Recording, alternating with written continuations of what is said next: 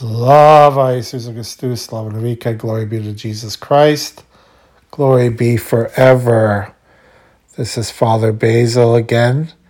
Hope everyone's doing well, wherever you're listening from.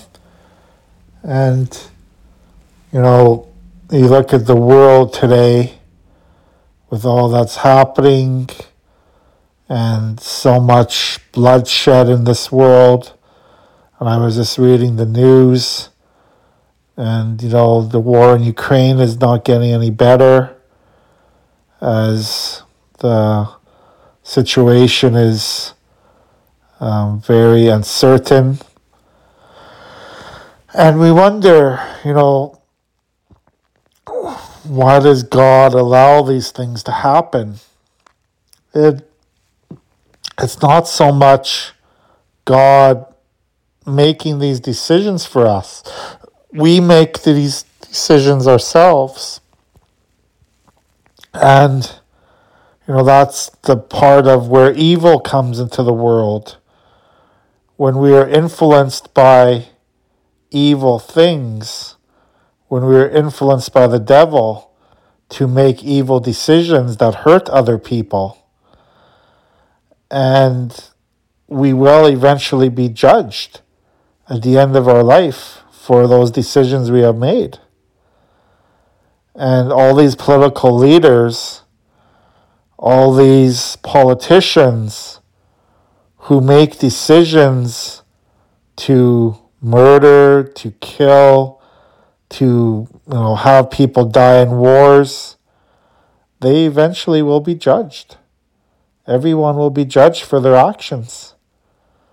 And that's what we have to remember. That's what we have to remember very clearly.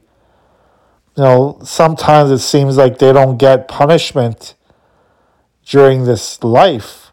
These dictators in the world who do all these terrible decisions, who, ruin countries, ruin cities through destruction, through bloodshed.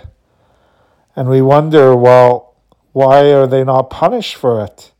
Well, they will be punished, maybe not in this life, but in the afterlife for sure. They will be judged for what they have to make an account of what they did, of why they made those decisions. So that's one thing I think we have to remember in our life, that we all have to answer for our decisions that we've made in this life. And, we pray and hope that these politicians, these leaders of these countries, repent before they die, that they turn back to God, that they ask for forgiveness for all those bad things that they have done. But that's not our decision for them to do. That's not even God's decision. That's their own personal decision. Each and every one of us has to make a personal decision about what we are going to do in this life and how we're going to relate to God, if we're going to repent or not. Repentance is such a big deal. We have to remember repentance is important. We have to repent of our sins. And, these people in power, these people that make these terrible decisions in the world that cause so much destruction, so much violence, so much bloodshed, they will have to be answering to God for that. Just like anyone in leadership positions, and all of us in this life in some way, of course, are going to have to answer to God, for our decisions that we make. But especially those in leadership decisions who lead people, who lead people to sin, who lead people astray. And the Bible says a lot of that about that. That those who lead people astray are going to be judged harshly. And there's many examples of that in the Bible, in the Old Testament, New Testament. This in my mind, I remember there's that story where in the Old Testament, when Moses was leading the Jewish people to the Promised Land, and Moses had lots of enemies or people who didn't like his leadership among the Jewish people. There were many people who wanted to take over Moses' leadership because they didn't like how he was doing things. And they tried to, these group of people tried to rile up the Jewish people to depose of Moses. And of course, Moses, being the servant of God, being so close to God, he challenged them to many debates, and he was the spokesperson of God. And then in the end, what happened? These people who tried to get rid of Moses, tried to take over the leadership of the Jewish people. They weren't doing it, to help the people. They were doing it out of their own selfishness. And they were eventually swallowed up by the earth. God opened up the earth to swallow them up. So, anyways, these people who were opposed to Moses were swallowed up by the earth. And, that's how God punished them for not obeying Moses, who was the spokesperson of God. So that's one thing that we have to remember. When God puts leaders in our midst, and, we pray constantly for governments. In our divine liturgy, in our church services we always pray for governments, that they may lead the people that they are leading with, according to God's will. And if they don't lead, if they are, not leading according to God's will, they will be judged accordingly by God at the end of the time, at the end of the world. But another thing we have to remember is that when God puts people in leadership positions, we have to respect them. So that's why we pray for our government. That's why we pray for our priests and our clergy, our bishops, the Pope. Even though they may not be perfect people, nobody is perfect in this world. We all sin. We still have to pray for them. We still have to remember that God put them in those positions to lead us, and that we should listen to them as much as possible. If they, are talking, if they are doing things against the commandments, against God's will, then we have to correct them. Even the leaders we might have to correct. It's funny how many of us would have the courage to go up to a politician and tell that politician that they are not doing God's will, that they are being corrupt, that they are being sinful, that they are leading their people into chaos, into destruction. How many of us would have the courage to do that? In some countries, if you do that, you'll be arrested or even killed if you talk against the government. That's why some people are so afraid to do this. But we do it in other jobs.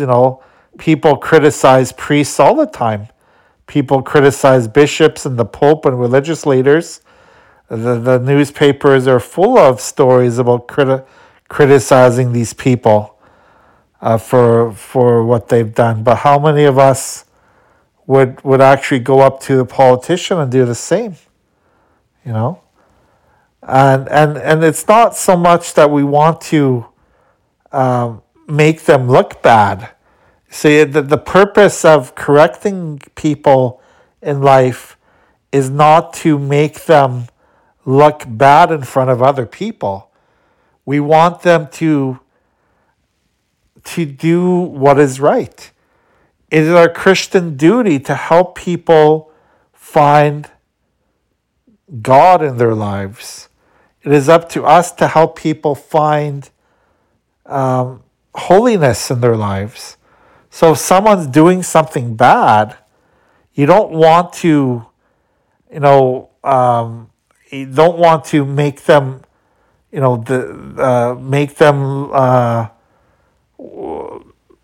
it even worse by embarrassing them, by making them, by thinking that they are the worst people of the earth. That's not the purpose of doing that. The purpose of going up to someone and saying that you need to change your life is to help them get to heaven, to help them repent, to help them purify their souls. So anyone who is a sinner, anyone who does things against the commandments should be corrected, should be told that they need to stop their behavior and do better in life, and to turn back to God. And that's the important thing to do. But we can't judge people, We don't have the authority to judge others. Only God could judge people. Only God knows what's in our hearts. So to say that someone is going to hell because of what they've done, we don't know if they've repented or not.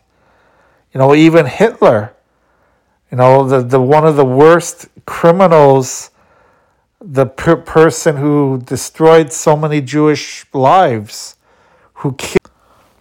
So again, just to end my talk, we have to remember that it is important for us to pray for one another, pray for those people in this world who lead us, and not judge people, because only God could judge them.